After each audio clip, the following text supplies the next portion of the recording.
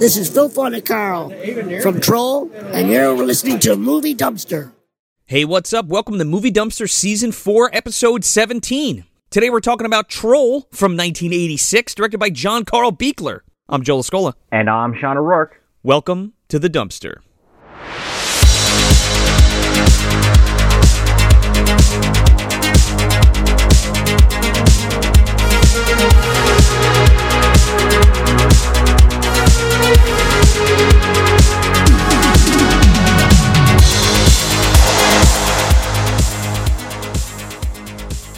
So yeah, here we are. This is our last film in our Fallen Empire month for August. Well, we're kind of bleeding into September a little bit, but that's all right. You know, the scheduling, all that bullshit. It is what it is. We're bleeding like Sonny Bono's face in this film. We're bleeding into the next month over. We're juicing. We're squeezing a little bit. Yeah. Yeah. We're inserting a little body melt into the dumpster. Unfortunately, Connor could not join us for this one just because of scheduling issues, but he will have his sort of capsule review of this film to accompany the release of this. Maybe today, maybe on this episode, maybe this week. I don't know. Keep an eye out for it. But yeah, I think this is one of the first instances. Well, I think this is the second instance where we're recording and producing and editing and getting this out the same day. So I hope you guys enjoy this.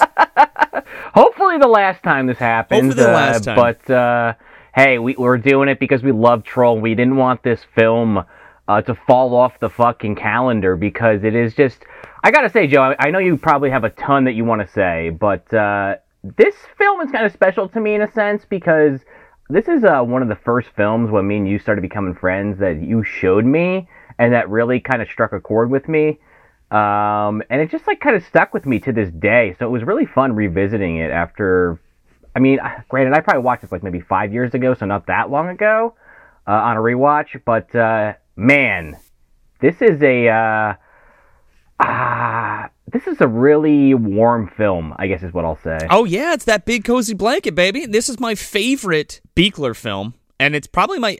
I say this a lot, like this, but it's between this and Ghoulies that are my favorite film, and not because they're the greatest film of all time. They just, like you said, they strike a chord within me that encapsulates me like a warm blanket. Gives me the fuzzies inside, if you will. It has all of those. It checks every fucking box for me. And yeah, that was, man. I'm trying to remember when we sat down to watch this together. Had to be like 2007, 2008, maybe at the latest. Yeah, it was a long time ago, and I always try to remember things like that because those moments are super special to me when I've said it before on the show, but like when I get to show someone a movie that I really care about, it's just such an awesome experience for me because I've seen it a million times, but to gauge the other person's reaction or to see if they enjoyed it. So it's a very good thing that you liked it. Yes. So, yeah. A real quick aside on that because you made me think of that idea of showing a friend or a loved one a movie that means a lot to you and engage in that reaction. My wife Sarah, she kept telling me about Throw Mama from the Train for years. Like, oh, you got to watch this movie. It's Billy Crystal, Danny DeVito, Mama Fratelli. I was like, yeah, it sounds funny. I never saw it. Watched it like a week ago.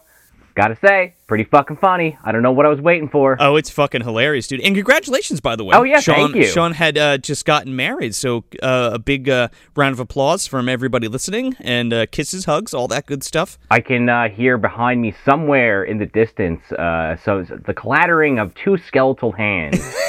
I'm not sure if it's Connor or if it's that whatever the fuck it was we found in the closet a few episodes back. With Serge, I think that was. You're not a bachelor anymore, boy, but I'll still get you. Don't worry.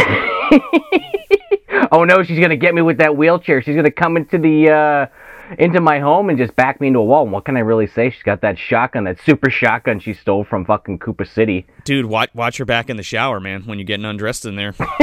Yeah. Don't say her name 5 times in the mirror, as Serge has told us. Yeah, we don't want I was going to say a Candyman situation, but I don't even know what that would be. She is kind of like a Bloody Mary in a sense. Sorta. Oh, I'm the Candyman. Don't worry, I'll give you something sweet. Here it comes. Yeah, she's doing the whole Gene Wilder fucking song and dance with the goddamn cane. She's in the candy shop. Hopping out of her... But it's the shotgun and she's dancing around. Oh, my goodness. I'm the Granny Van Dam. the Van Dam can, 'cause I mix it with love and I'll take your butt to school. Just make sure you take off your clothes. Who could take a sweet boy and sprinkle him with dew? It's me, that's who. Putting Cumdar out of work. We got another good witch coming up in the MDU for this film. I'll tell you what. Ooh, oh yeah. We'll get to her. Now, we kind of experimented with this on an episode that we haven't released yet that is going to be coming at you in September. But, trying to do something a little bit more than the full breakdowns of movies like we've been doing for so long. Not that it's something that we don't want to do, because it's more bulleted, rather, because you don't need to know every little minute detail of every movie that we talk about, right? I mean, we'll talk about them. Oh, sure. I like trying something different every once in a while, and it seemed to work on that recording. More like the abridged version of the film. I mean, we're still going to get into it, but not so minute. Right? So, and there's a ton to talk about behind the scenes for this, so I guess let's get into it. I mean, first and foremost, John Carl Buechler, R.I.P. We lost him almost 3 years now. He's been gone, and he is one of, if not my favorite special effects artist of all time, and there's a reason for that. It's not just, there's, obviously there's the greats. There's Stan Winston, there's Rick Baker, Rob Bottin, and I love all of them. But there's something special to me about John. There's something that's always been special about John in terms of he's both a juggernaut, but also the little guy. Right? He hasn't won any Oscars, he hasn't, I mean, I believe he's won some awards, but again, it's not like, he's not regarded in the public eye like Baker or like Stan Winston, you know what I mean? Oh yeah, not even like Savini, I would argue, or even Savini, you know what I mean? And I would consider Savini sort of one of the quote unquote underdogs as well. I mean, he's a legend, but he's also, he's definitely more talked about than Buechler, in my opinion. I mean, I guess that's my point, because it's like I knew who Savini was before I was friends with you, and I had no idea who Buechler was until you started showing me these movies. Right, and I guess that's what I'm saying. The general public, those are all buzz names, right?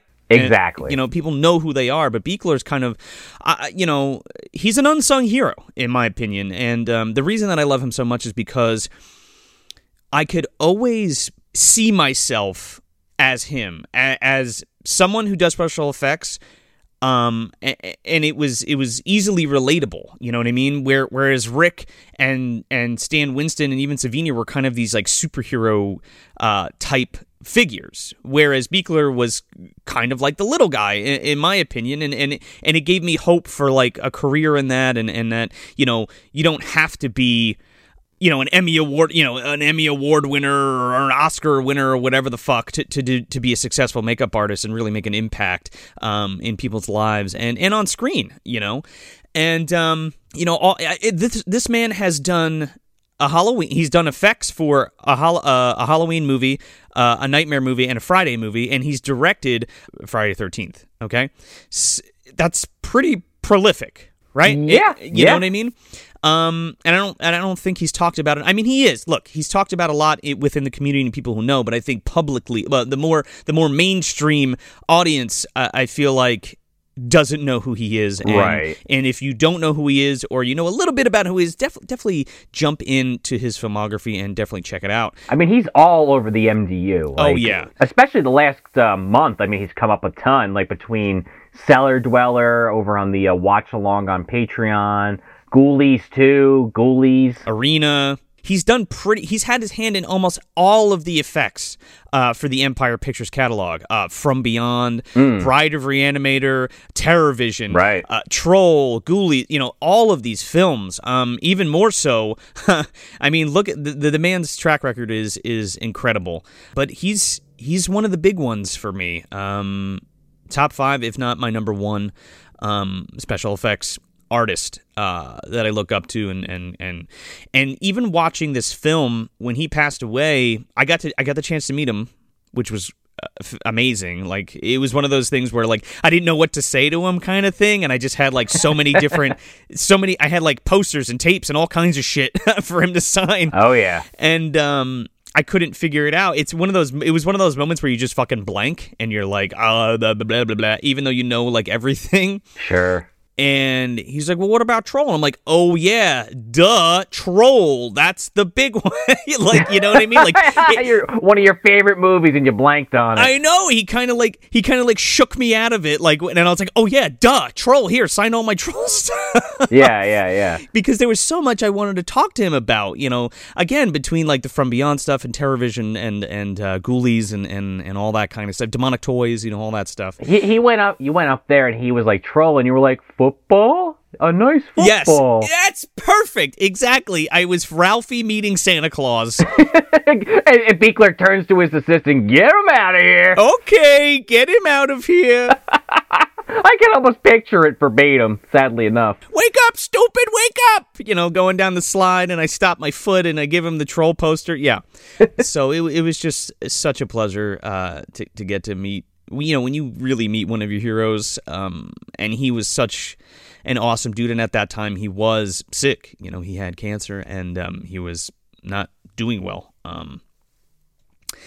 And I'm glad that I got a chance to be able to meet him and tell him how much I love him and how influential he was in my life, and he still is. So he's not going anywhere in our hearts and our minds. No, and like Sean said, I mean, he's run through this month. He's the granddaddy of effects for Empire Pictures. You know what I mean? And he's worked with all the greats in some capacity, and I'm sure everybody does have a fondness and a love for him within the actual FX community, and everybody knows who he is there. But if you don't know who John Carl Buechler is, look him up. Watch Troll. Watch his whole catalog of movies. I mean, they're really excellent. Even Ghoulies 3. I'll even put that out there too. I'll even say Ghoulies 1 and 2. And again, go watch that watch along on Ghoulies 2 to find out what that actually means. Oh yeah, no, for sure. But he directed Ghoulies 3. Oh really? Yeah, he did the effects for it and did and directed it. And I've heard that one is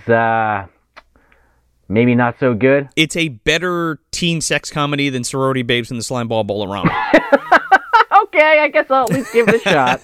Maybe next year. Maybe that'll be on the never-ending docket we talk of occasionally. I wanna do something with Ghoulies. I'm not sure what. The guys from Ghoulies Unflushed, Paul Ashford and Romaine Plourde. I don't know if I'm saying that name right, but anyway, they're doing like a special Ghoulies thing for Halloween. So if you love Ghoulies and you're listening, they're looking for people to say something about their experience with Ghoulies. So go check that out. Ghoulies Unflushed, and they're on Facebook and stuff. So go find that post and do that. I myself need to get my submission in as well. So definitely check that out. Oh yeah, you could probably really.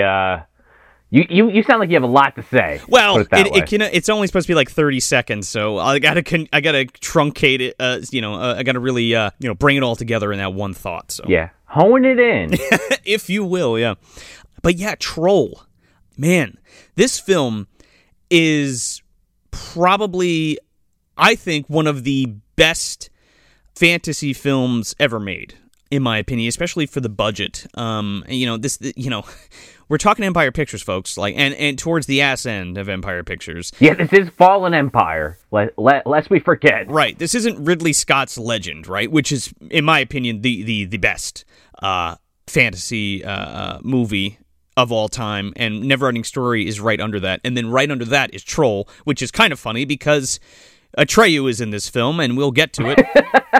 Harry Potter Jr., baby.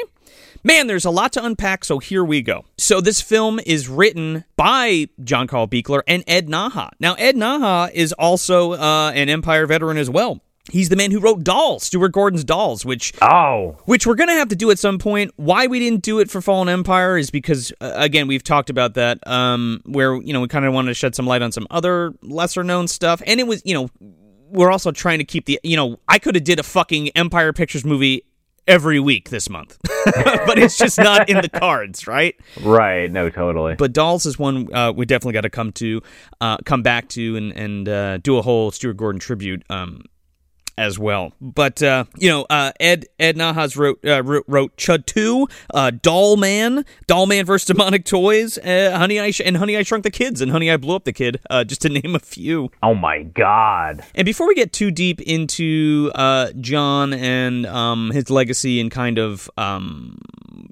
what's going on behind the scenes with this film specifically, I think this is a good platform to talk about Troll 2 and quote-unquote, the other 2 Troll 3 movies. There's 2 Troll 3s? Yes, there is. So, I mean, really, when you get down to brass tacks, they have nothing to do with this film. And the only thing that kind of binds them together is this weird plant, people turning into plants kind of thread. Like motif? Yeah, and not even in the same way, right? We'll get to it with this film, but like for Troll 2, quote unquote. Which I guess I should make this confession now. I've never seen Troll 2. Oh? I've only seen the scene that's been beaten to death online for years. Of course, the very famous, oh my God! Okay, we're doing a watch-along of that. Okay, I knew it was going to happen eventually, so... Well, we said, I don't want to cover it, right? And there's nothing to... Right, well, right. There's no reason to have a full episode talking about that film, but doing a watch-along just so you can see it and we can have a fun with the patrons, that sounds like a great time. Oh, yeah. I feel like Connor would have a field day with that one. Oh, for sure. But yeah, Claudio Frgrasso's Troll 2. Troll in name only. It really has nothing to do with it. And if you've seen Troll and Troll 2, you'd know that, right? I gotta ask though, why is Scream Factory, or at one point was, packaging 1 and 2 together? Why is that a thing? Because they share the same name. And for a while, it was regarded as Troll 2. I mean, that's how it was released, Just weird. It's fucking weird. It's that weird Italian thing, you know what I mean? Because these last 3 films, the Claudio Frgrasso's and the other 2 are like co-directed and directed by Joe D'Amato. So it's like this weird... Oh, okay. You said the magic words, Joe D'Amato. Yeah, it's like this weird Italian rip-off cash-in thing. And again, the only thing binding Troll 2, Troll, and The Crawlers, a.k.a. Troll 3, is this weird plant thread. Got ya. Like mutant plant, kind of people turning into plants, or plants killing people kind of motif, if you will. Because in Troll 2, they're not trolls. They're the goblins, quote unquote. And what they do, if you haven't seen that film, is they get you to eat this concoction that turns you into a fucking plant garbage slime pile, and then they eat you. Ugh, that sounds it's like bad taste. Kinda, yeah. It feels like that. And that movie, Troll 2 is regarded as one of the worst films ever made, and like, that is just not fucking true. As with the Sorority Babes episode, Sorority Babes and the Slime Ball Bolorama. You don't want Lobo coming after you. You better say the whole goddamn thing. Well, because I was just about to mention Mr. Lobo, because Mr. Lobo says, he put it so perfectly in that episode, the worst movies aren't movies like Troll 2. They're the fucking Lifetime movie of the week, who could give a shit, I can't even remember the name of films. Like, those are the bad movies. The holiday switches of the world. The holiday switches of the world. And do we have to refer to Exhibit A, Pluto Nash, in every episode? I'd watch Troll 2 on repeat all day, then watch Pluto Nash again. Well, there you go. Yeah. So Troll 3, the third movie, is directed by Fabrizio Laurenti, and then I guess some stuff was shot by Joe D'Amato, or like Joe D'Amato finished it.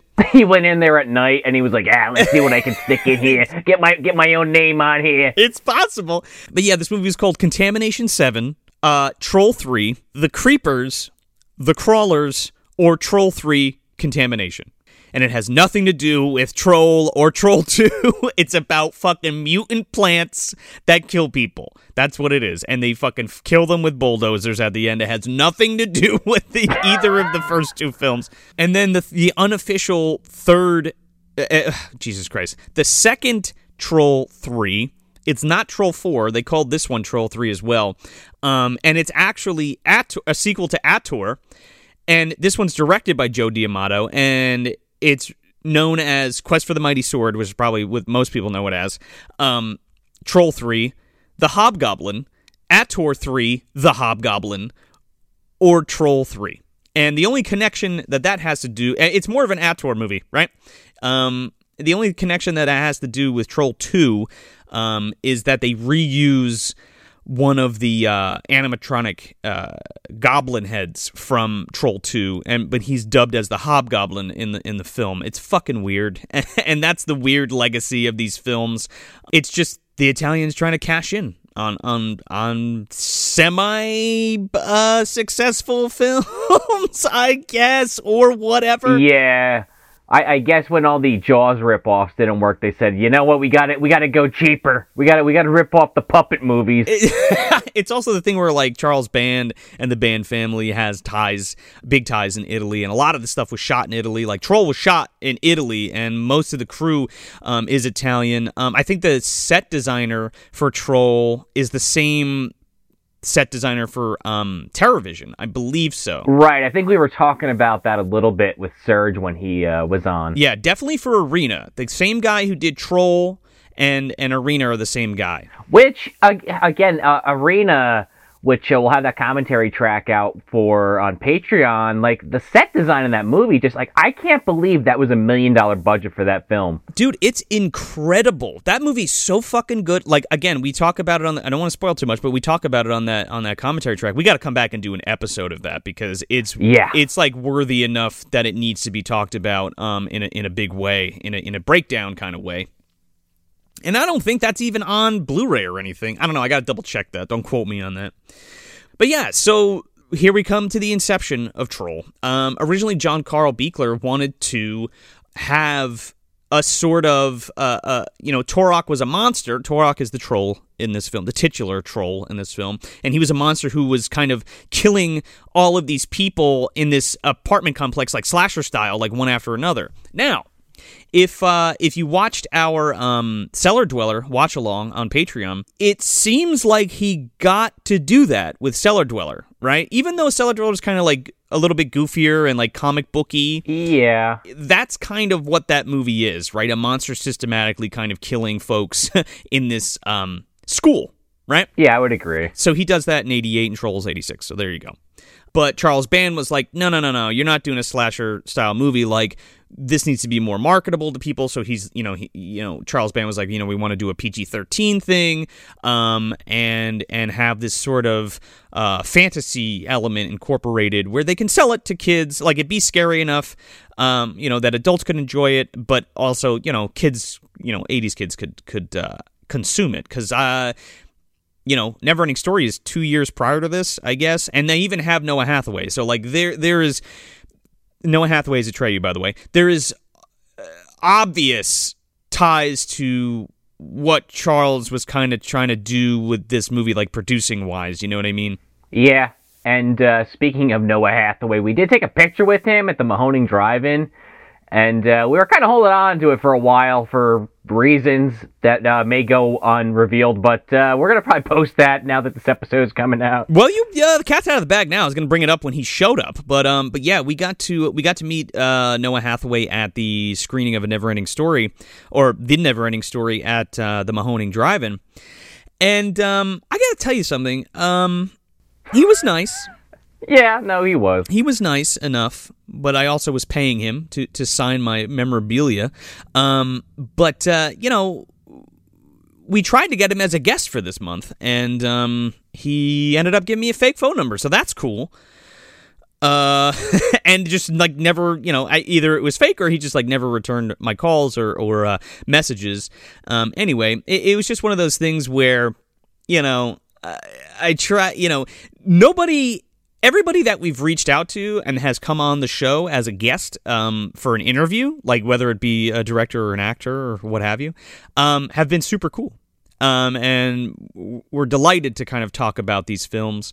And we thought Noah Hathaway would be that guy, but turns out he's not. So it is what it is. But it's kind of a bummer because that would have been super special, I think, for the listeners. But it is what it is. Maybe some other time. But we got his picture. And I got my fucking poster and my tape signed. So there you go. So you win at the end of the day, there, Joe. Kind of. Small victories. Small victory. We'll take them. Oh yeah, totally. So this film gets made, and it's scored by I just want to talk about the score now, by Richard Band. Very memorable. This score, yeah, it's very memorable, and it's just so damn good. The troll song, as we call it, but the song is called Cantos Profane, but it's such a... There's something about it. It's like this kind of ritualistic chant, what's the word I'm looking for? What is like a? I mean, I almost think about it almost like a. It's like, it's happy, but it's haunting at the same time. Oh sure, it's like, yeah. Da, da, da, da, da. Yeah, but it's almost like a religious kind of like song or dance or something like that. Almost like a religious hymn kind of. Right. For the fairy world.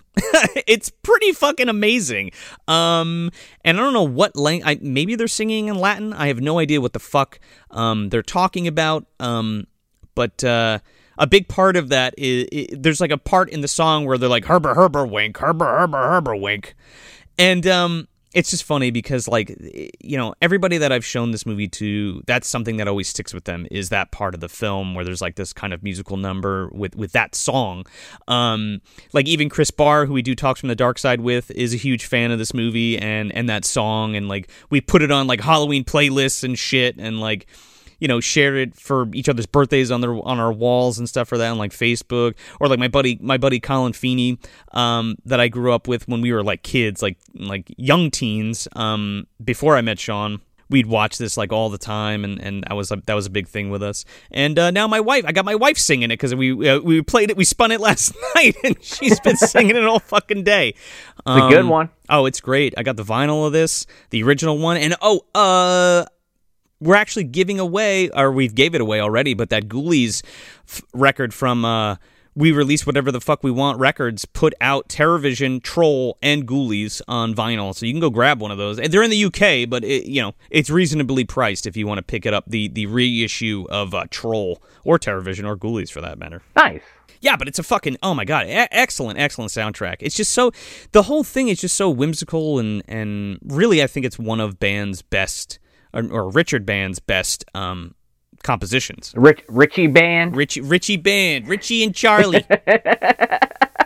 There's a couple other things that we can talk about, but we can get into it as we talk about this movie. So let's do it. You want to plot crunch this? Oh, will I? There's not really a ton to plot crunch, honestly. I mean, there's a lot going on in this film, but it's easy to explain because this family, the Potter family, they move into this apartment complex, which is then kind of taken over by this troll, Turok, who is trying to essentially turn all the rooms into different parts of this forest dimension. And if he succeeds, essentially he'll be able to like turn the rest of the world into a forest or something. And that'll give him power. Yeah, it explodes forth in a fourth dimension that will kind of consume the world as we know it. Yeah, with little beakler creatures and mushrooms that can fucking giggle and laugh. Yeah, he's gonna merge the realms, dude, with Koopa. Yeah, him and Shang Tsung are brothers of are brothers from a different mother. Yeah.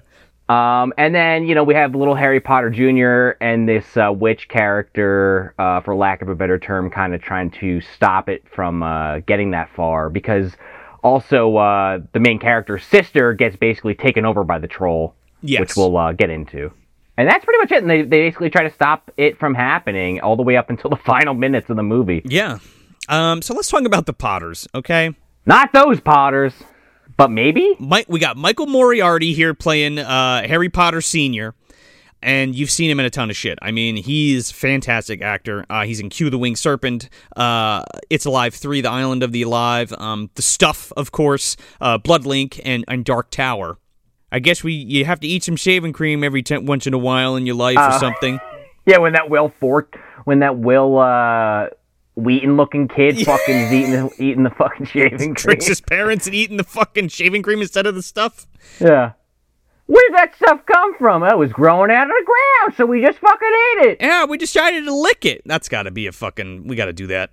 Anyway, and then Ann Potter, who's the mother, is played by Shelley Hack, and she had a hell of a run in the original Charlie's Angels series, but she is the mother in The Stepfather. Yes, and I would argue, because again, this is the MDU, folks.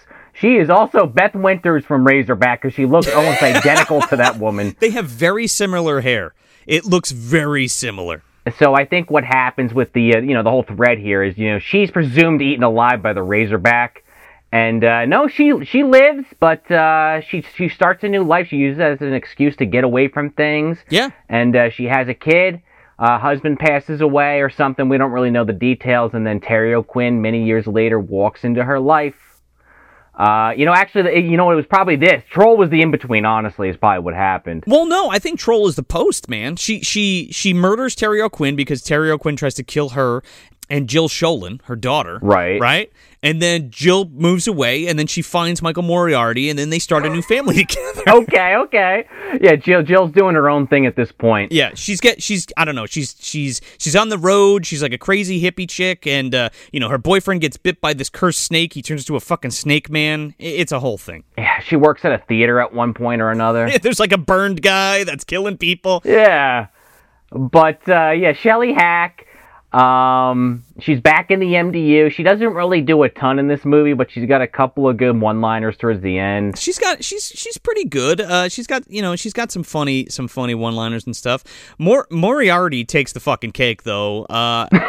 With his records. You gotta get rid of some of these records there, Dad. You got so many. And he's like dancing around and shit. He asked Buechler what his motivation was for the character. Buechler didn't say a word. He took a bucket hat off somebody and put it on his head, and he was like, that's it. That's your character. And he's like, what, am I supposed to be goofy? And he's like, that's it. Yep, that's exactly what you're supposed to be. Buechler's like, get this fucking guy away from me. Just do whatever. Well, Moriarty was like also a big drunk for a long time. Oh, God. And kind of, you can even see it. When you watch It's Alive 3 or even The Stuff, I mean, you could see some of that in there for sure, like the alcoholism. Like his red nose is starting to form. My wife and I watched the trilogy not too long ago because Scream Factory put it out, so I was like, oh, you got to watch these. When we got to 3, Julie was like, what the fuck? Is this guy drunk or something? And it was like, he might have been. But he actually came out years later and was like, yeah, I was a big drunk. And we're like, yeah, we knew, Mike, but it's okay. We still love you. He comes up to Buechler, what's my motivation? And Buechler's like waving the fucking like bubbles out of his face. Oh, yeah, fucking don't light a match, dude. Oh, yeah, there goes that beard on Buechler. Oh, yeah, that's how he lost his hair. Yeah, Moriarty came over drunk one afternoon. Burped on his head. So, rounding out the family, we got Harry Potter Jr., played by Noah Hathaway.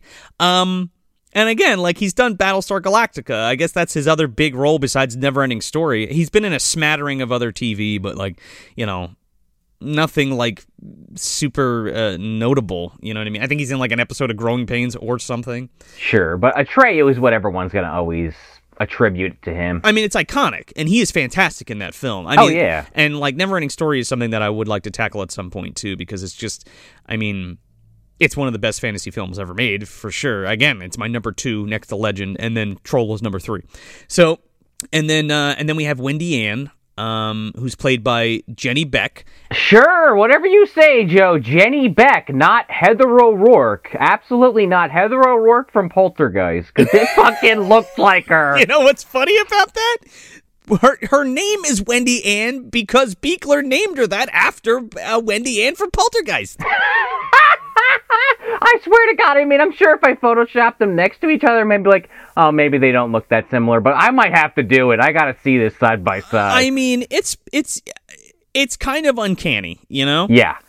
And not to mention that this character for most of the film is played in an interesting way because the troll basically, I forgot that she survives the whole ordeal. Yeah.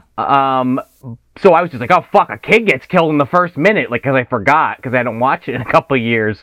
But the troll basically is the sister the whole movie, and Harry Potter Jr. is the only one that really has any kind of inkling that something's off about her. Yeah. Before we get onto that, I do want to talk about Harry Potter. Okay? This movie, comes out... The first Harry Potter book came out in 97, I think. The Philosopher's Stone came out in 97, right? Right. I think. Sounds right. This movie comes out in 1986. You're telling me that J.K. Rowling had no knowledge of this film whatsoever? Not the magic, or the wizardry, or the witchery, or the names, or the themes, or the situations. Are you fucking serious? I don't think so. I think she saw it 100%. I think she saw it multiple fucking times, to tell you the truth. I mean, yeah, she's cherry picking, but, like, come on, man. Yeah, but she went on to say that, like, oh, it's just a coincidence, parallel thinking Harry Potter. I'm like, I don't know about that. I mean, there's just too much here that if you've seen this, or if you've seen Harry Potter, like, okay, let's say somebody who's listening loves Harry Potter and you've never seen this film. Watch this movie, and I want you to make a list of shit that you can draw parallels to from this to the Harry Potter series, and you tell me that those ideas weren't either taken. I mean, that's a hell of a stretch, parallel thinking, you know? Well, that's what I'm gonna say. Like, that is like the worst excuse ever, because if it was parallel thinking, then like Harry Potter would not be what it is. Like, that is such a bullshit like excuse, because then Harry Potter would be more about trolls and nymphs and Sonny Bono getting killed and turned to a pod person. It wouldn't be about wizards and shit. But it's like, it's that thing where it's like, oh, you probably saw it a few times and you took a few ideas and then you tried to act like, oh no, it's parallel thinking, even though there's only really like, I mean, I'm not trying to give her too much credit here, Joe. Don't get me wrong, but it's like there's ideas definitely that she again stole debatably from this movie. But it's like, it's not a one-to-one, so parallel thinking is not the excuse that I would go for in her case, is all I'm saying. Yeah, it's not a one-to-one, obviously, but I mean, there's so much stuff taken from this, or borrowed from this, and kind of expanded upon, right? Yeah. You know what it is? You know, I mentioned this movie earlier. It's like Throw Mama from the Train. At the end of the movie, Billy Crystal writes the book on his experiences, and so does Danny DeVito, but that was actually parallel thinking. The twist, if you've seen the movie, is Danny DeVito writes a version for kids and it's all happy and whatever, and Billy Crystal is like the Stephen King version of how it all went down. Well, this is kind of like the Stephen King version of Harry Potter. Yeah, it could be. So she wrote the goddamn pop-up funny version? Is that what you're trying to say? Listen, all I'm saying is that there's two different universes. One's Harry fucking Potter, and this is the other Harry Potter. You know. All I'm saying is you got to put the fat man on the motorcycle with the baby, and you bring it to Pivot Drive. That's all I'm saying, man. Harry Potter fell down a well and found Turok the Troll, but also a wand, and also went to a fucking sorcery school. I'm pretty sure. And when he was down there, he said hello to Lubden, P-Head, and the whole gang. They're down there playing cards right now, but I could show you, but I can't leave the bar. No, but Turok's definitely down there. Definitely check it out. Where the fuck was I going?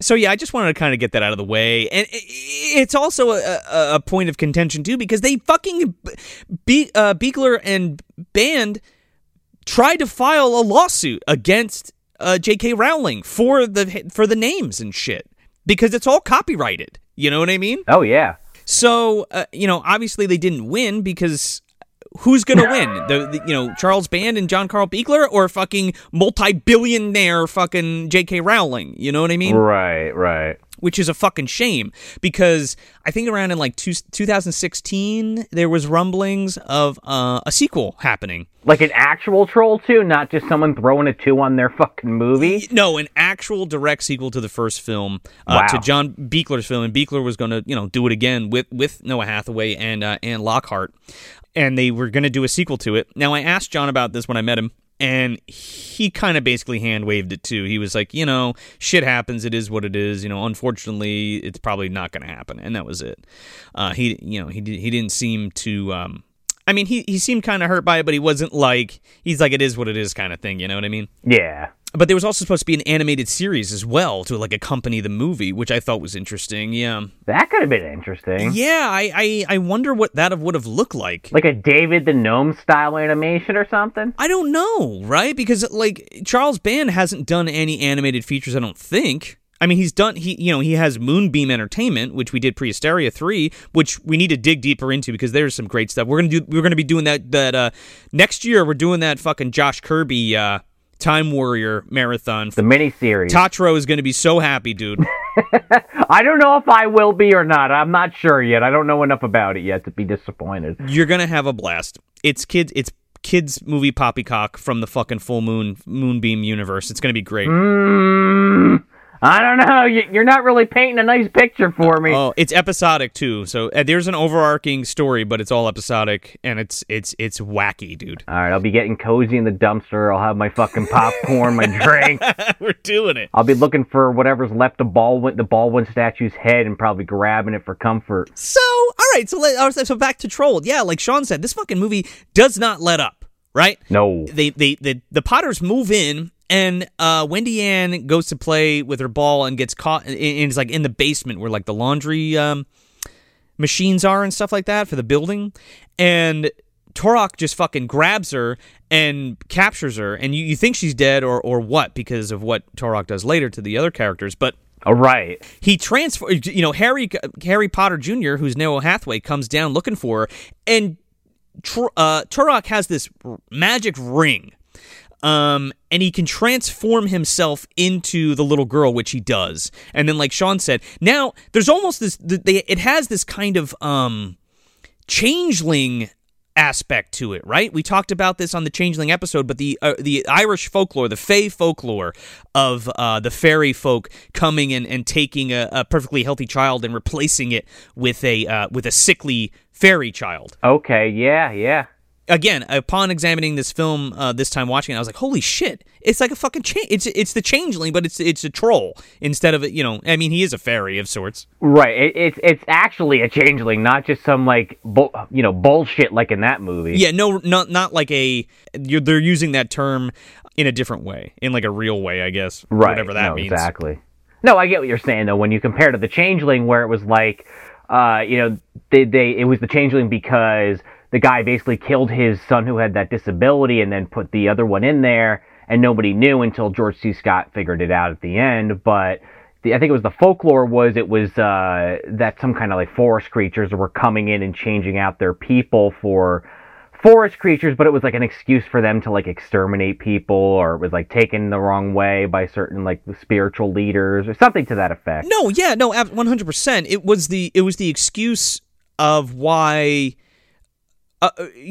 All different kinds of things, like from autism to like to Down syndrome or even sicknesses. Even just sicknesses, yeah, that they couldn't explain, dementia, things like that. Right. In old people and in young people, because that's when it mostly occurred, right? In older people and in younger people. Right. And they would claim that the fairies came and switched out their kin for a sick fairy thing, and they would like burn people. Oh yeah, it's really horrible shit. You should look it up. Thank God Wendy didn't get burned alive in the process. Imagine if Michael Moriarty was like, "Well, that's it. Put on my fucking Blues Magoos records. We're gonna have a pyre right in the middle of the living room." Turok just turns to the camera all wide-eyed like, huh? Okay, speaking of Turok, this is the first time we see him, and he is one of John Buechler's like greatest accomplishments or creations in my opinion. I mean, I love the Ghoulies, don't get me wrong. They're some of my favorites, but Turok is just really special to me. And we have a dual role here because Phil Fondacaro's in this film, and I want to talk about Phil because we actually got to meet him as well. And you may have heard his intro to this episode, but he plays Turok the Troll as well, like in the costume, as well as Malcolm Mallory, who is a professor of English. Right. Yeah. So the troll is Phil Fondacaro in the suit, and then it's voiced by our favorite voice actor, Frank Welker. He's always got his fingers in this kind of stuff. You know, Frank Welker has done so many movies for Empire, it's crazy, right? The man's a damn hustler. Oh yeah, he just loves to work, I guess. He does like a multitude of voices for the creatures in this film, and he was just in that Arena movie. He does the voice of Horn in Arena. Oh yeah. And some of those other characters, but I just thought that was so funny. Probably that Edgar fucking cockroach monster. Oh yeah. The Steve Wang fucking puppeteered cockroach monster. Yeah. I hate macaroons.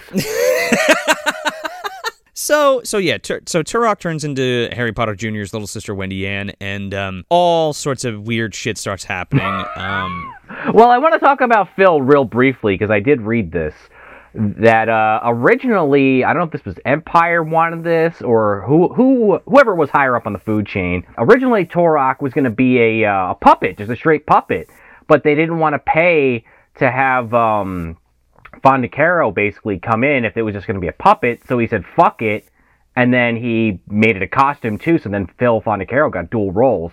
So I might have that slightly wrong. I remember reading that on IMDb that was something that happened, and you know, Buechler just really wanted Phil in this movie, and so he's like, fuck it, I'll make the goddamn costume a regular costume, and that's what we ended up with. Yeah, well, to tell you the truth, Billy Barty was going to be Malcolm Mallory. That's what it was, yes. But he was helping out his friend Phil get the gig. Yeah, because when John wrote this with Ed, he wrote it for Phil, right? Right. But I don't know who won. I guess Charles Band wanted Billy Barty. But Billy Barty is Screwball in Legend, and he's what the fuck's his name in Masters of the Universe? Oh, I don't know. The movie with Dolph Lundgren. I always forget his name. Anyway, Billy Barty. And he's like the head wizard in Willow too. Yeah.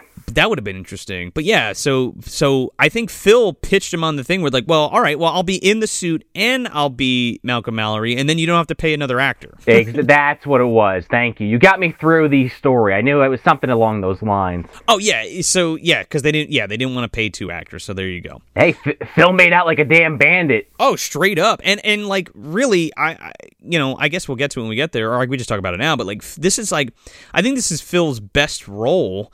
And kind of his sort of masterwork in his pantheon of acting. And I think this is John's in his directorial one as well. And even creating this whole fairy world as well and all these creatures in it. Yeah, I mean, we can go into it now or we can wait because that character is kind of pivotal to a lot of things that I like about this movie. But we got a little taste of this years back with Double Double Toil and Trouble with Phil. Yes. He showed a little bit of this because there's... I don't want to talk about it yet, but there's a scene that comes up later with Phil where he kind of gives a speech, and we got a little bit of that back in that movie, too, if you want to go listen to that episode, we talk about it. Mm-hmm. But yeah, he's really great in this film, whether he's out of the makeup or in the makeup. He's kind of one of those actors in this movie that you're always got your eyes, fixated on. Yeah.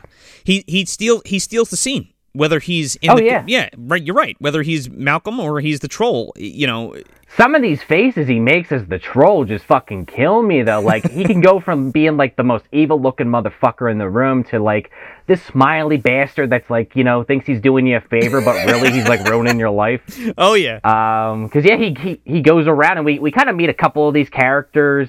Okay, this is probably one of my favorite instances of meeting the entire cast of the film in a movie, right? It's fucking brilliant because the way they do this to introduce you to everybody in the apartment complex is that Wendy Ann, who's now Turok, steals the family's dinner because I guess the troll's never eaten a hamburger before and like freaks the fuck out. And in doing this, he sets off the fire alarm. So everybody comes out of their apartments and we're introduced to each of these characters. And it's fucking great, dude. We got Julia Louis-Dreyfus, Elaine Bennis herself. Yeah, this is her first film, dude, and Brad Hall, which is her longtime husband. They met on this film. Oh my god, which is just hilarious to me that she's like, doesn't want to talk about this movie. It's like, it was early in my career. It's like, come on, man. You met your husband! Know where you came from. Like, I'm sure you had a blast doing this, and yeah, you met your husband, you know what I mean? And I think this is like their only on-screen appearance together, like, ever. Right, she's not even really in it that much, No. but she's good in a few scenes that she's in. I think she's fine, you know? We also get this, like, workout nut, this, like, super pro-America guy. He's like, oh, God bless the red, white, and blue. Barry Tabor. He's like, people call me Duke because I think I look like John Wayne. Yeah. He's pretty good. We meet Sonny Bono. He's coming out with, like, 2 women. He's, like, got his fucking bathrobe on. Dude, his name's Peter Dick. He plays Peter Dickinson in this movie. He comes downstairs, and the kids. So Noah Hathaway's running after his sister, Wendy Ann, his sister, for their hamburgers, and they like push past him, and he falls down the fucking stairs. And Michael Moriarty comes out of the apartment and trips over Sonny Bono. Yeah, it's the funniest fucking thing, dude. And he's like, Sonny Bono like breaks down to Michael Moriarty. He's like, look, man, I'm a fucking single, unattached guy, and I'm into swinging, and kids having pillow fights at all hours of the night might cause a few strikeouts. Get me, Harry boy?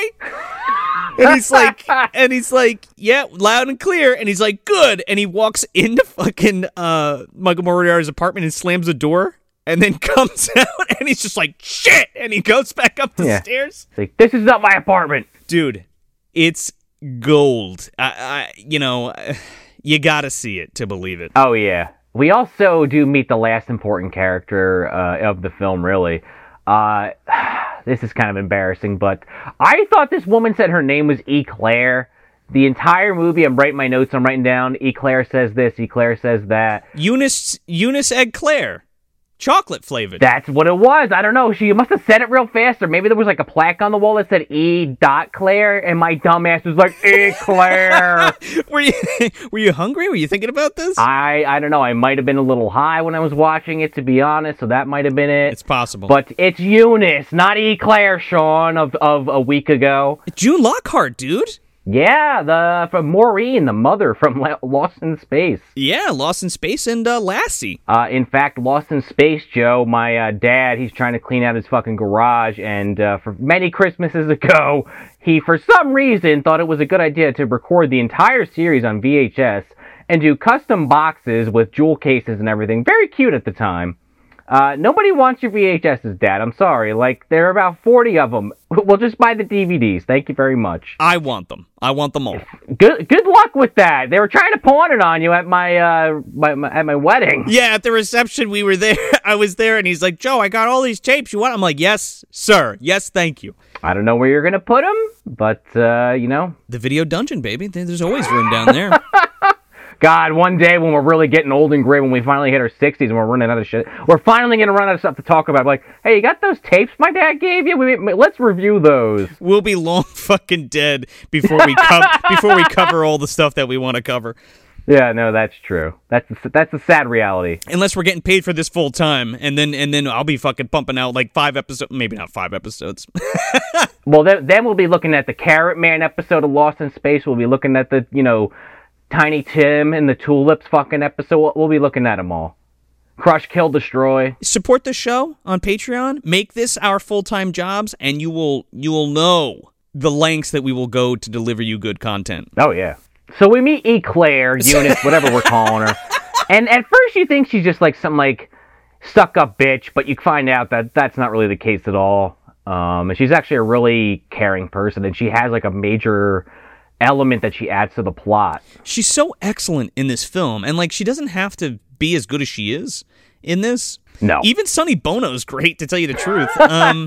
Yeah, I mean, we want to just talk about that because we're kind of just go down the damn line of victims for a while here. Yeah, well, I just want to say one more thing about Eunice. So June Lockhart's character plays Eunice Sinclair. Eunice Eggclair, apparently. And she's full of cream, dude. Just for you. Oh, yeah. She's hanging out with GVD. Look, she's one of the witches. She gets a little funky sometimes, but, she's good. But she comes to the mixers, I mean, she's a witch. She can go from young to old in a fucking snap of a goddamn finger, apparently. So why not? Oh, she sure does. Sign me up, dude. Oh, God, she transforms back into, like, the old version mid-climax while you're right in there with her? What would that feel like? Oh, I don't know. June Lockhart's kind of a hot old lady, dude. I know. I get it. I'm just saying. I'm trying to think about how that would work, like the science behind that. Like, does your dick get like cut off, or do you feel a difference in pressure? Like, what happens? Cut off? Well, that's the thing. She puts her hair up. She's old. She lets that hair down, dude. She turns into Anne Lockhart, and I'm like, oh yeah, let's do this. Oh yeah, her real life daughter. I thought that was a cool way to do that. Yeah. Oh, yeah. It was so great to cast her. So I guess let's just talk about it because we're kind of talking about it. So there's a point where so Eunice Sinclair is a witch, and she has a history with Turok the Troll because she was like married to him or whatever. Which. Wait, explain, and then we'll get into it. Yeah, so he was a regular guy, and there was the two kings. So there was like Middle Earth before there was countries and shit, right? Yeah. Even before it was split into like Bag End and fucking Hobbiton and Mordor, it was just one big place, right, with fairies and stuff. And there was the humans, and then there was the fairies, the Fae folk. And they split the kingdom, and they were like, okay, you do your thing, and we do ours. But there was a rogue group of fairies, and this guy, Turok, who was a guy, like a human, and he, like, teams up with the... Who was John Carl Buechler, apparently. Well, no. John Carl Buechler is Galwin. We'll get to it. Oh, okay. So Turok was a dude, and he teams up with this rogue group of fairies who start a war with the humans. And there's a big bloody battle. The humans win, and they turn Turok into a fucking troll. And they, like, banish him, right? Now, Eunice stays kind of on this plane. Now, she's super old, obviously, but she's also a witch, and she was also a princess. So she kind of bides her time, kind of waiting for Turok to return to stop him if he ever comes back, right? Within this apartment complex that just happened to be built on the same site where Turok can re-enter our reality. So that's the deal with her. But the thing is, she's also magic. So she appears as an old woman to everybody, but then she has the ability to, like, turn young again and spriteful and la badass. But her daughter in real life, so June Lockhart plays Eunice, and then her daughter Anne Lockhart plays her younger version in the movie, like when she turns young. It's fucking awesome element to the movie. Yeah. And they look so similar, it's insane. Oh yeah. Like, you don't need to pay for an extra makeup person for that. It's just like, yep, you already look like the part. You're hired. It's so great. So Eunice basically helps Harry Potter Jr. fight his sister, who's Turok, as she's taking over all of these apartments one by one. But to that point, go ahead, Sean. Let's start with Sonny Bono. Oh my God! So Sonny Bono is the first fucking victim. He for some reason lets little Heather O'Rourke into the fucking apartment. And, like, he lets her in, he's like, I don't have any candy, I don't have any toys, like, get the fuck out of here. Right, and prior to this, he, like, just, like, fucked this chick and was like, yeah, make me some breakfast, why don't you? And she, like, slaps him in the face and leaves. Yeah. And, hey, Heather O'Rourke again, whatever her real name is, I don't know. She hides behind a couch or something. Yeah. And he's like, hey, get the hell out of there. I got, my used condoms are back there. And then he looks over and the troll's making some, like, fucking, like, disgusting face, like, at him. And he's like, oh, shit! Before you keep going, his apartment, if it's like... If you took the Pleasure Palace from TerrorVision and turned it into a fucking crack den, that's what it looks like. Oh, yeah. He definitely tried to get with that couple, but they didn't want anything to do with him. Sonny Bono came over to the Putterman's house one night. Oh, God, he tried. He tried a lot, but... We're not having it. You know what it was? He was at the bar the same night that they picked up that other couple. That They picked up Spiro and Cherry? Yeah. Sonny keeps, like, trying to be, like, a hanger-on. Like, yeah, come on, yeah, you know, you can always use a third wheel. Come on, man. Raquel, we have to go. Sonny Bono keeps trying to fuck me. Mr. Putterman is looking good. So yeah, go ahead. I'm sorry. So then Sonny, he gets killed in an interesting way. He's basically trying to get away from the troll monster, and then that little ring lights up. He almost does like a locking pantomime, I suppose, on Sonny, and then Sonny turns into a fucking pod person. He goes like full body melt for a moment with like green shit coming out of his mouth and his eyes, and his head starts to expand. This fucking transformation is so good, right? So like Sean was saying with the ring that Turok has, this magic ring that he transformed himself into Wendy with, has this little needle that comes out, and when he pokes you with it, you get like this essence inside of you that turns you into this fucking pod. But it's like the most like body horror thing that you've ever seen. Like, he turns into this guy with a mullet at one point because Sonny Bono wasn't there to get the makeup on, so it's like one of the producers that's got the makeup on. Oh, is that what that is? Yeah. Oh my god. But he turns into, like, he looks like a green fucking tongue. Dude, he looks like a fucking avocado. Yeah. With a bathrobe on. And then it just, like, pops open, and all these fucking, like, vines and flowers come out of him and fill the apartment. All in stop motion. It looks fucking amazing. And Turok's smiling and shit, like, ooh! He's reading a fucking Playboy while this guy's transforming into a fucking pile of shit. Convulsing, you know, screaming. Then he goes after the workout guy. Oh, yeah, Jungle Jim, fucking Duke or whatever. And now this guy has, like, Python fucking snakeskin wallpaper and, like, a tiger up on his thing, and he's, like, this well-traveled army guy or whatever. He thinks he's going to stand a chance for a couple seconds at least, because he's got a pistol. Well, again, Turok comes in as the little girl every time to, like, infiltrate the apartment. Well, right. So she's like... Catch you off guard. She's like, I need some advice. And he's like, oh, you come to the right place. She's like, what does death look like? And he's like, what are you talking? What do you get out of my apartment? And she's like, it looks like this. I'm a troll. And he's like, oh my God. Well, then he shoots the troll a bunch of times, does nothing. With a fucking, there's like a rifle point blank. Also, how did nobody in the fucking building hear this gun go off? I don't know. Maybe the fucking troll put cotton balls in their ears before he came in here. Oh, yeah, put a magic barrier so they can't hear past the door? Maybe. Yeah.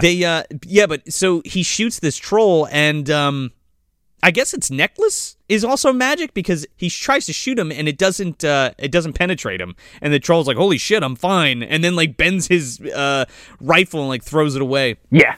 And then he gets turned into a fucking pod person. It's mostly off screen, but you know that's what happens. Oh, yeah. So when we come back to his apartment, this is the first time that I think, because it looks like him, that he kind of turns into one of these things. Oh, yeah. It's way more apparent when it happens to another character later, but yeah. I would agree, yeah. It looks like him. Right? One of these troll things. Yeah, and then I think this is the part, too, where, like, all of a sudden, like, it's not just, like, one of these things pops out. It's, like, a whole group of them come out of this guy's body. Yeah, so in Sonny Bono's apartment, it's just some of the forest. But now in Duke's apartment, it's, like, there's trolls all over there's, like, little things popping up all over the place. All these little Frank Welker beasts come fucking puppeting out of these fucking bushes. Oh, yeah. And then, Elaine, she doesn't last long at all. I don't even think we see the goddamn troll go in there. I think it's just like, oh, Elaine, are you home? And it's like she's walking around like a fucking forest fairy, like nude with just like leaves covering her privates. No, it's even stranger than that, dude, because like when Wendy sees, or Turok as Wendy sees... Turok Wendy, or whatever the fuck. Turok Wendy, yeah. When he sees... Elaine. Yeah, Julia Louis-Dreyfus. He's like infatuated with her. He's like, oh my God. He's like hitting on her as the little girl in her apartment. It's fucking weird. Oh, yeah. She's like, oh, you got a boyfriend? You're so beautiful. You know, beauty fades with age. And she's like, what? And she's like, nothing. Love you. And then turns her into a fucking, like, wood nymph, semi-siren almost because of her. Yeah. Like, she has this weird power later. Right, because she's just basically, her whole apartment's full of leaves and forestry and whatnot, and she's just, like, hiding behind, like, trees going... she's just a fairy, babe. That's what she turns into. Yeah. And Turok's like, yeah. He's like whacking off on the fucking couch while she transforms. Oh my god. In fact, I think her boyfriend comes home later and is like, What happened? Where are you? And then like he's just like killed off screen. They don't even show it. Dude, he gets sucked into the apartment that is now like full fairyland, and he's like chasing after her through the woods, and then Turok's like, yeah, she's my bitch now, and then just like stabs him with the ring. Oh, I don't remember that. Okay. Yeah. Because I remember some of these are off screen and some aren't, but I did forget that he gets stabbed straight up. Oh yeah, well you don't see him get stabbed, but it is. But yeah, basically that's what happens. Oh, okay, got you. And in the interim, before we get to the kind of the end of this, well, we have Malcolm comes over for dinner. Well, yeah, you know, Turok's playing with a ball on the street because I guess he just wants to hang out for a little while and take a break from turning people into fucking, fairy dimension forest things. He's trying to pretend, keeping that fucking disguise up. He's a kid. Kids are stupid. Of course, they're going to play with the ball on the street. Well, he's got that rump fear, dude. Like he's like, oh, what is this metal steed? This fucking car almost hits him, and he's like, but he knows how to drive it immediately. Yeah, well, no, but he doesn't know what it is, right? It's a car. Yeah. And Phil Fondacaro like saves her or him rather, right? And she's just like, "Are you an elf?" And he's like, "No, I just resemble one. Do you believe in elves?" And she's like, "Oh yes." And he's like, "Well, maybe I am. Let's get you back to your home or whatever." And she goes, "Yes, brother elf." And I'm like, "Yeah, that's weird." It's a good line, but it's also like, did you just hear what she said, or like, are they just ignoring it because she's a kid? He's like, all right, Heather O'Rourke, whatever you say. Whatever you say. And there's a fucking great gag where like Sean was saying, she invites him to dinner, and she tells her folks, or Turok tells Wendy's parents, anyway. It's confusing. That she's having a friend over for dinner, and Shelley Hack like makes him chocolate milk, and when he comes in, Michael Moriarty opens the door, and he's like, ha! And he's like, may I come in? He's like, oh yeah. Yeah, come on in. And he's like, honey, Wendy's friend is here. And she comes out with this chocolate milk and fucking fills there with a bottle of wine. Yeah, he's got the wine. He's like, I brought wine if you prefer. And she's like, oh, yeah, no problem. I brought a note from my mother. Yeah, oh, yeah, I think he says that, right? Yeah, it's just funny. And Shelley Hack's like, he's like, a professor of English. And she's like, yes, that's right. That's what yep, mm-hmm. And I think even Michael Moriarty's like, yeah, we didn't know. We're sorry. Like, miscommunication. Yeah, we didn't know you were a little person. You want a gin and tonic? Okay, here we go. Phil's like, don't mind if I do. So, and there's this great... before we get into the end part, or the last leg of this, rather, there's this great scene where they finish dinner and Turok Wendy asks Phil to recite this poem, The Fairy Queen. And as he's doing this, again, this is another great Phil part. Oh, before I get into that, I just want to draw the Ghoulies 2 connection here, because he's like, oh yeah, before I was a professor of English, like I joined the circus for a while and I was like, an acrobat and all this stuff. And I'm like, no, you were a fucking classically trained actor. You went on tour with fucking Satan's Den, and you put on that little mask and you played the fool in King Lear. I know what you did. And then you came here and then you became a professor of English. Right. You hung out with Gramps before he went in that casket for 100 years, even though the timeline doesn't match up. Yeah, when Harry fucked off with the reptile girl, he went and became a professor of English. Yep, exactly.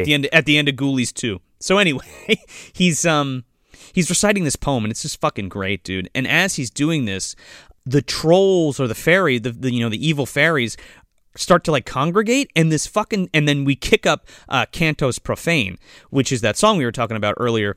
So good. It's like this whole musical number where these puppets are like singing this song, and they're like, it's basically like, I don't know, their battle song, right? Their war song or whatever. And we get introduced to Galwin, who's the little mushroom puppet, who's like the good mushroom puppet. Now that's Beekler. Okay, so in Eunice's apartment, there's a picture hanging, a painting of her, or of Anne Lockhart and John Carl Beekler. Now, John Carl Buechler... By the way, with a fish ghoulie on his shoulder. Oh, yeah, there's a fish ghoulie there. Just for reasons. I got a ghoulie with me, of course. What's even great about that is you can tie it back to fucking Ghoulies and the whole black magic thing where there was like an evil wizard in the first movie of Ghoulies. See, folks, again, it's all connected. We're not just pulling this out of our ass. It's fact. It's canon. It's canon. It's the Empire universe meets the MDU, for sure. Oh, yeah. So John Carl Buechler in the painting is Galwin, who is the sorcerer or the wizard who taught Eunice to become a witch, basically taught her magic. Got ya. But she also turned him into a fucking mushroom that she hangs out with. That she puts a lampshade on to hide him. To hide it from Harry Potter when he comes in. Even though this fucking mushroom's just constantly like, oh. Party Harry. Yeah, I think that's also fucking Welker, too, doing that voice. Monkey! Because he sounds like Slimer from the real Ghostbusters, straight up. Oh, yeah, a little bit, yeah. So they do the whole song, and it's great. And then don't we get, like, the follow-up with Phil's story shortly after that? Yeah, so there's three apartments left. There's Malcolm's, there's Eunice's, and there's the Potters. But, obviously, the next person to get taken is Malcolm. Now, the whole time Turok is treating him like an actual elf, right? So Turok goes as Wendy Ann to his apartment. He's like, this is later in the day, or the next day rather, and he like can't get into his apartment because he forgot his keys. And she's like, "What are you talking about? The door's open, silly." And I'm like, okay. Norm is now canon in this fucking universe because the elves has the same fucking power, or the trolls have the same power as the gnomes, right? Yeah. It lines up. They could be related. They could just open the doors. Now, when that fucking battle started, do you think that the gnomes were on the side of the humans? I think so. Or they had like the underground realm, right? So they were like, fuck y'all, we're just gonna be here, right? Yeah, that's a good point too, because in the context of that movie, they're kind of a secret society. Who has their own warriors and stuff, but they're almost like Switzerland. They're like, yeah, we're staying out of that shit. Yeah, I think you might be right. I would like to think they'd be with us, because they do help, because Norm does help Anthony Michael Hall and everything, but it's really under like duress, so I don't think he would otherwise. Maybe, well, yeah, but he's also, Norm's also scared of us because he considers us giants or whatever, so yeah, probably those fairies up top fought the war. And I think they'd be pretty afraid, to be perfectly honest, of the trolls coming in and taking all their fine women with the big bobos. I think they'd be working with the humans. I think that's true, yeah. Gun to the head, I think that's what it would be. They signed a peace treaty, right? And they were like, we're staying out of this fight gnome style. Yeah. If it gets bad, then I guess we'll pick a side. I'm just gonna play with these bobos and roundies. Bye. Charge my lumen when it dies. Yeah, that's a colloquialism. What is this, like a Lambert's Norm? He kind of sounds like that a little bit. He does a little, doesn't he? Sorta. So Turok opens his door and they go inside and, they're just hanging out. And we get to know Malcolm a little bit more, Phil Fondacaro's character. And Wendy says something along the lines of like, you look sick. Are you sick? And he's like, no, I'm fine. She's like, you're fibbing. And he's like, yeah. And then he like breaks down this whole thing of like, he has this great monologue, dude, where, he's talking about going to the doctor with his parents and recessive genes and bone marrow stuff, and that his parents were like, yeah, sorry, Malcolm, you're just not going to grow anymore, and you're just going to be, you're just a little person. And he's like dying because of it, and he doesn't have much longer to live. And he tells Wendy that like, when he was a kid, he used to dream about the fact that like, if all this stuff was happening to him, wouldn't it be great if it was because he was magic? And he would like hope that like when he went to sleep and he woke up, he would wake up in like a land of fairies and unicorns and dragons and flying horses and stuff. And it's just really sweet and haunting and yeah. It's great. It's one of the best parts of the film, like hands down. It's the shining star of the film, in my opinion. Oh yeah, because it's got that positive message at the end, and the thing that like it makes it, but it's fucked up at the same time, is that the troll is like, I guess just based on everything that Phil is laying down to it, is like, oh, I know how to help you out, Brother Elf. Yeah. I will transform you into a fucking nymph and just ruin your life. All with a smile. Well, he's going to die. He even says that. He's like, this little body's just going to give out one of these days. So the troll, like, grants him immortality as an elf. I suppose. Yeah, I guess. He literally turns him into an elf, and there's this little Phil Fondacaro elf puppet. Oh, my God. But let's be honest, it looks like fucking Danny Trejo is what it looks like.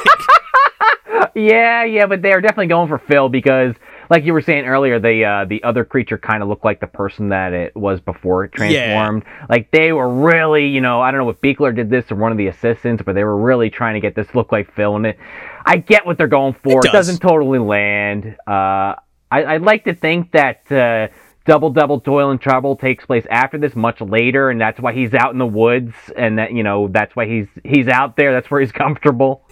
Maybe. I mean, it could be. Yeah. He slowly ages back into Phil. Yeah, because he's like elf baby now. Yeah. Yeah. Right. He's immortal, but he looks like Phil. I don't know, dude. There is something about this, the way that this puppet looks. There's just something both equally like mystifying and terrifying about it. It's very creepy and off-putting, but also fascinating. Agreed. And then, of course, his whole apartment is now covered. And it's at this point where there's only 2 left. Yeah. And Eunice, like, straight up gives Harry Potter Jr. like a spear that she then, like, has a larger version that she takes and goes down the hallway, like, in her younger form, and, like, literally shoots a fucking door with lightning to keep the ghoulies out. All of the composited lighting effects are fucking great in this too. Oh yeah.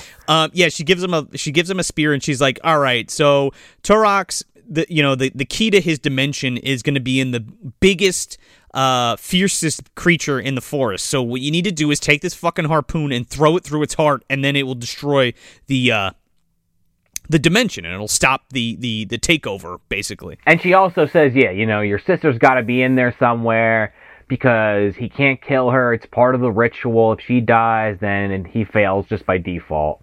So she's got to be in there somewhere. Yeah, she's almost like a prize to him, because she's going to be the queen of the fairies. Right. Which is weird, because she's like 5, or no, she's like 11. Well, let's not get into the the sexual implications there. Well, he's got a lane.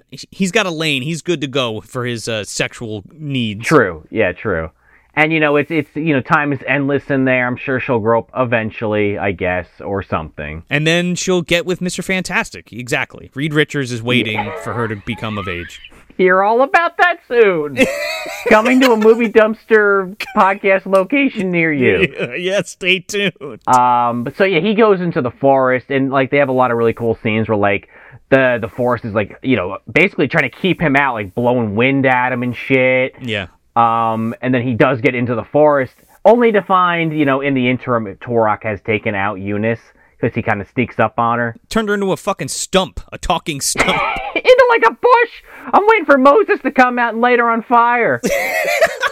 She's like, sorry, kid, I blew it. It's on you now, kiddo. Get in there and get that troll. Oh my god, and then they have a fucking hilarious scene while he's in there trying to find his sister.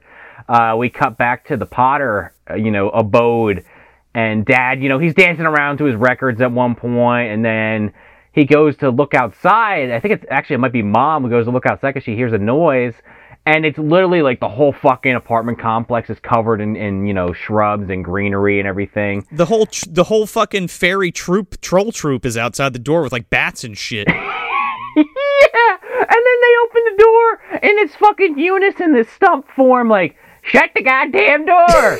He can't get in if you don't let him in. Shut the door. And then Dad's just like, I'm gonna listen to the stump. Yeah. I don't know what's going out there, but I'm listening to the tree. Yeah. Oh, just side note, there's a whole fucking scene where, like Sean just said, Michael Moriarty is dancing to fucking, to his records. Summertime Blues, and he's just like dancing all over the place. It's fucking ridiculous. I love it. Yeah, you gotta watch the movie regardless, but if you just want to see one scene that's just totally taken out of context, look up that, because he is just like getting down. He's like Crispin Glover in Part 5. He's like falling on the couch and playing the guitar all fucking weird. Oh my god. It's crazy. But yeah, so we go into the forest, and of course, his sister's in this like glass case, like it's fucking like Lennon or something. What? Yeah, like black. like Snow White, right? Well, sure, that's what they're going for, not the former dictator of Germany or Italy. Oh, I thought you meant John Lennon. I'm like, what are you talking about? Oh no, yeah, John Lennon's in the fucking glass coffin on display. Yeah, but he's missing his glasses because Lance Henriksen took them. Yeah, right, exactly. And of course, when you walk in, there's a huge line, and they just play "Remember" on repeat in an auditorium. You mean Imagine? Yeah, whatever, same thing. No, Harry Nilsson's in the corner playing Remember. Yeah, Remember. Yeah, in his fucking Count Dracula Countdown is there playing the piano. Exactly, because again, he's immortal. He didn't actually die. He never OD'd. He's been alive this whole time, living in a fucking castle. I fucking love that. I love that so much. Anyway. John Lennon in a glass coffin. Anyway, Harry Potter Jr. takes a spear, which, again, like the audience has seen that this thing can shoot lightning in the right hands. Yeah. But it also, I guess, works as like a anti-magic thing, much like that fucking zombie woman's head in Sorority Babes and the Slime Ball-orama. Oh, yeah. And it shuts down the top layer of the coffin, and he pulls her out, and he's going to get the fuck out of Dodge. But we still have this giant monster to deal with. It's the fucking Frank Welker monster, dude. He's like, Frank Welker. Oh, this is a big motherfucker. This is like the end boss of Doom. It's like coming after you. It's like, okay. Sure. It sure as fuck looks like that, yeah. So Harry Potter gets fucking smacked around by this thing, and then it goes after Wendy. Now, Turok's there, and he's like, no, not the girl, no. And he ends up becoming his own undoing because he throws this fucking spear through this monster's chest, and everything the whole dimension starts to collapse in on itself. Yeah, and the siblings, they get out right in the nick of time. They run towards the door that was, I think, originally Eunice's apartment, but they're somehow in their parents' apartment. Don't overthink it. Yeah. And Turok's just kind of left to what you think is his demise, but I guess maybe not.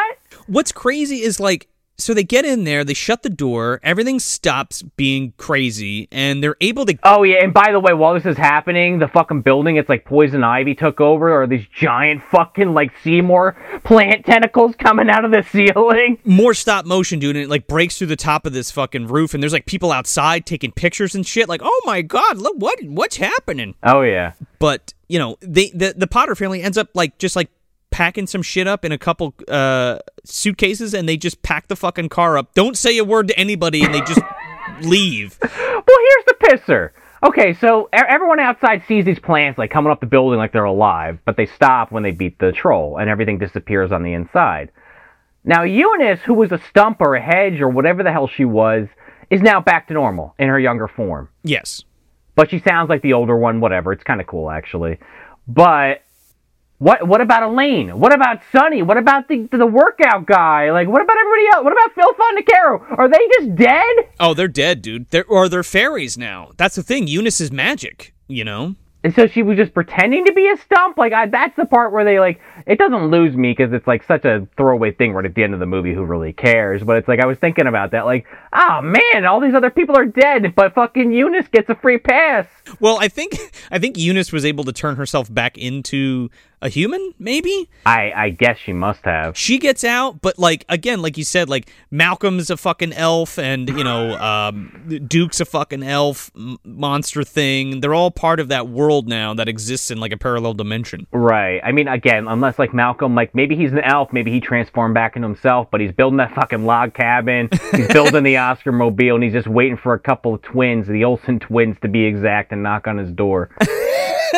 I hope he's doing well out there in that fairy forest, man. He's living it up. He's got a new lease on life, that guy. He's got to, honestly, he's doing pretty good. He's got to get rid of that goddamn, circus mirror, though. It's really it's gonna lead to a monologue at one point. Yeah, it's all right. Which is very touching, honestly, so. It really is, though. The one in this movie is better, but yeah, that one's good, too. Yes.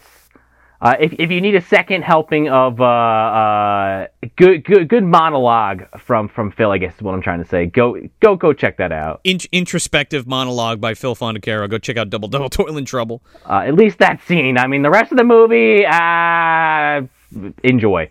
Before we wrap this up, I just want to put the cap on it. In our Dungeon Master episode from last year, from season 2, Season 3?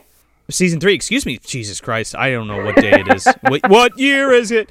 Our Dungeon Master episode from season 3, we mentioned in one of the segments that this creature rat spit looked like one of the monsters from Troll. And it is. They recycled Rat Spit from Dungeon Master for Troll, and he's actually in a couple scenes when they're doing like the musical number. I just wanted to add that before I forgot. Now, they do, if I remember, I mean, I'm joking about the fish ghoulie in the painting, but I feel like, wasn't it actually in the movie like once or twice? No, there is like a fish entity, but it's not a ghoulie. Okay. Because a lot of them, they do have, like, you and Serge had brought it up on the television episode, which I never noticed until now, and now I can't unnotice it, how Buechler always does the brow on a lot of his monsters. Yeah, he always puts like a prominent brow into a lot of his work. So yeah, so it's like his signature kind of thing. I mean, that's why all of his creatures kind of have that look, that Buechler. Yeah. When you see them, you're like, oh, that's Buechler. You know what I mean? Well, now it's like obvious as hell to me. Before I'd be like, I think that's him, but I'm not really sure. But once you guys pointed that out, I was like, oh my God, how did I miss that before? Well, I only know that because I just watched all those fucking video zones all the time from the Full Moon tapes back in the day that Connor couldn't be bothered to watch after the credits. Once the movie ends, Sorry, I'm dunking on him and he's not even here. Yeah, I mean, I think he would agree, though. He has said it many times on the course of this show. He does not watch after credits sequences. He doesn't even watch the credits. He just shuts it off. Yeah. Especially if it's a movie he didn't enjoy. He's like, get me out of here as fast as I possibly can. So these cops show up. They're like, I don't see anything wrong. Whatever. Just to be safe, I'm going to check the back door. So this guy goes down into the laundry room and opens the door and gets sucked into the fucking fairy world. And the last thing you see is like Turok's fucking hairy arm come up with the ring and the needle, and then it cuts to black. Fucking music kicks up again. It's so fucking good. And then credits, yeah. So where are we putting this, man? Oh, man, this is... It's going on the shelf. It's been on the shelf for many years, ever since that first viewing.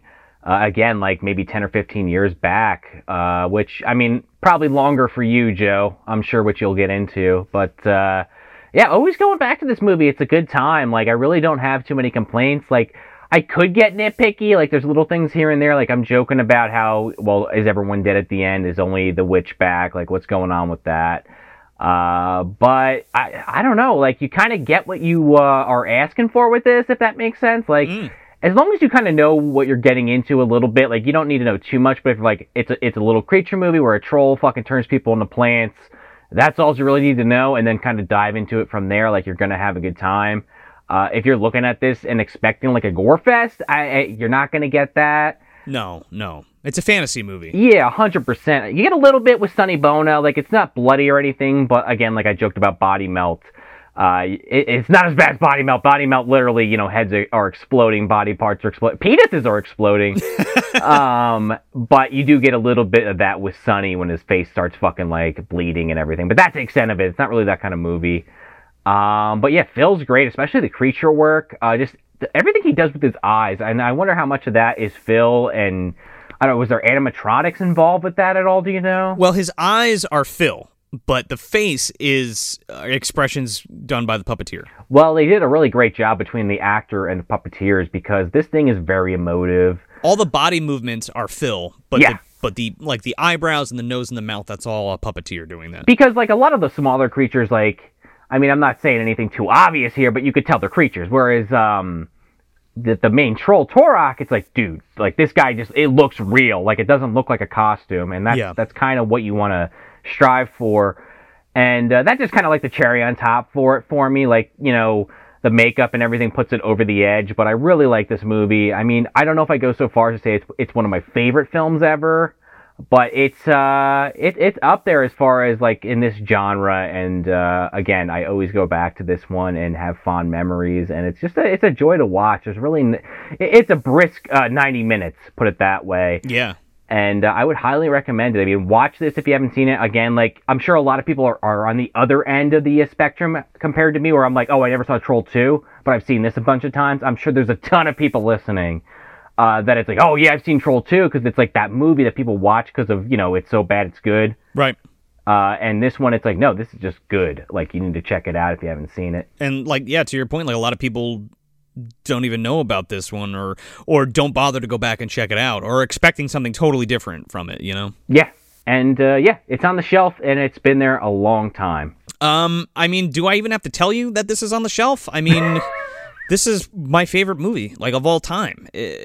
I've told this story before, but, like, Video Time in Brick, New Jersey was my go-to, and it for a long time. I even wrote an article about it for Josh Schaefer for Lunch Meat VHS about Video Time, because I was there from when I was a kid till, like, when I was a baby until, I was an adult when they closed, 5 years ago, 6 years ago, something like that. And, Bob would recommend things to my mom for me to watch, because there were points where I wasn't allowed, to get, like, super scary stuff, but, like, we would rent stuff like A Gnome Named Norm and Troll and stuff like that. So, like, that was my first exposure to Empire Pictures and Charles Band and John Carl Buechler and that whole universe and all of these things that kind of have shaped my tastes and my interests as a person. And, like, Troll was on the shelf. I picked that boy up and took it home and instantly fell in love with it. It was equal parts freaky, but not too scary when I was a kid, and I just fell in love with it, and I've loved it for years, and I still love it now. Even watching it for this review, I was laughing. I was just captivated by all the makeup effects and all the good stuff that Buechler brings to this. The lighting is fucking amazing in this. The cinematography is great. It feels like a big budget Hollywood movie. It's just a magical experience for me. I mean, that's the best way I can put it. We mentioned in the beginning of the episode, it's like a warm blanket that I just want to wrap myself in. When I look for films, older films that I haven't seen, like, that's a quality that's, like, at the top of the list for me of what I want to find in a film that I haven't seen before, because stuff like this is my bread and butter. You got little rubber monsters, you got magic, you got the fantasy element, you got a pretty decent amount of horror element in this, even though it's not really a horror film. It's more like a fantasy comedy horror kind of. And again, I feel like this is Buechler's master work, not only from effects, but also from a directing perspective. And again, Phil is just so fantastic in this film, and I think it's the best thing he's ever acted in, or because Buechler, like, wrote it for him. So that's just so amazing to me. And again, like Sean said, between him being Malcolm Mallory and Turok the Troll, I mean, both performances are top notch, and everybody else does a great job too. I mean, Michael Moriarty is a fucking goof, but I love him so much in this film. Shelley Hack is fine. Noah Hathaway's good. I think he's better in Land Before Time. I think he's better in Neverending Story, even though he did this after that. But I know how that goes, movie to movie. I think he's a lot better in Neverending Story than he is in this movie, and I don't really know why.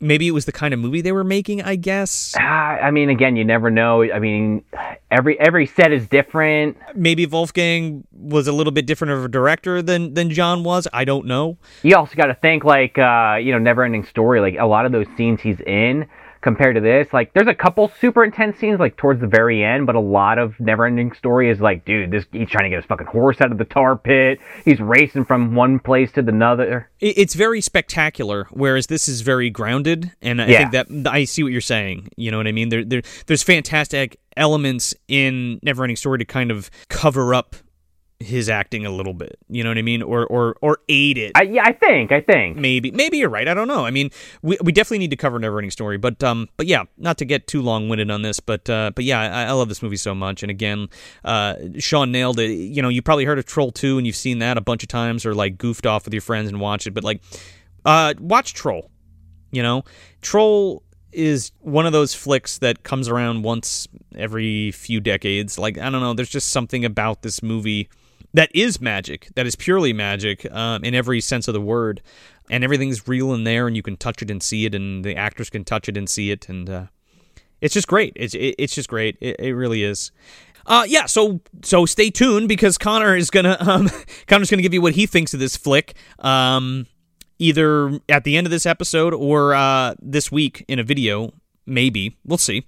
But yeah, if you can always support us if you go to that Patreon, because we got some good stuff cooking over there. We got for Fallen Empire month, we have the Ghoulies 2 watch along replay up there. We got the Cellar Dweller watch along replay up there. We're gonna have the Arena commentary track up there. We got some good shit over there. And you sign up for those $5 or $10 tiers, you get all of that stuff. Plus, you can get yourself a sticker pack with that $5 tier. The $10 tier, you get a T-shirt, you get a pin, you get a sticker pack, all that good stuff. Plus access to the commentary tracks. Plus access to the watch-alongs, live watch-alongs with us, and the replays, of course, the archived replays.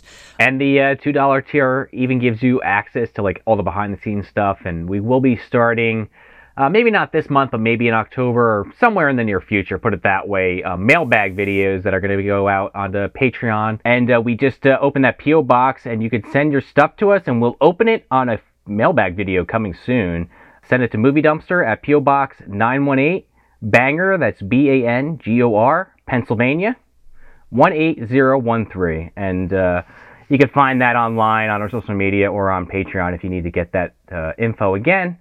And we also have some more things behind the scenes we're cooking up for Patreon. Nothing to announce yet, but we're talking about new things to add there for you dumpster dwellers over on Patreon. Especially for that $2 tier. The $2 tier is going to get a little bit more access to other things, but the 5 and 10 are still going to get you those watch-alongs and commentary tracks. Yep. For sure, which aren't going to be on the $2 tier. So just keep that in mind. And as always, we always say it at the end of the episode, but if you just give us a review wherever you listen to this, or leave us 5 stars or a thumbs up, or, again, if you want to write something that helps too, get us out of the bottom of the dumpster and into more eardrums, and just let more people know about the show. Get some more dumpster dwellers in here. We got plenty of room. The dumpster's very big. Oh, the dumpsters, the trash is fine, folks. Okay, hop on in. Make sure you go to the Apple Podcast. I think that helps the most. If you're listening on an Apple device, I don't care what app you're listening on, whether it's Stitcher or whatever, but if you go, just open that Apple Podcast app, would you? And just leave us a review there with 5 stars. That's huge. And again, it doesn't cost you anything except a couple minutes of your time, right? Not even for a cup of coffee. It's free. Not even for a cup of coffee. And we're giving you these shows. We give you these are all, again, we'll never put the main show behind a paywall, so you always have these episodes to listen to. So if you can give a little back, that would be amazing by leaving that review. And stay tuned, because we got some good stuff for the month of September. Yeah, we got some more guest stars. We got a couple of people coming back, some MD alumni. Yeah, we got some returning guests, and we're gonna have some more talks from the dark side for you, a watch along, and some other goodies. So definitely check that out. We're almost there, guys and gals, and everything in between. The triumphant return of Trick or Trash is coming for this October. So, but before then, September is going to be a hoot, so keep your eyes peeled. Keep your eyes peeled 6 times! Just keep them peeled 6 times! So that's it. That's Troll from 1986, directed by John Carl Buechler.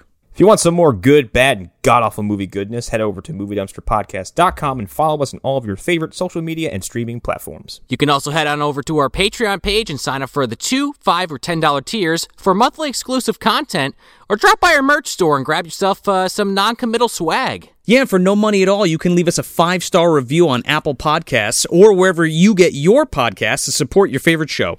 I'm Joe Lascola. And I'm Sean O'Rourke. Thanks for visiting the dumpster.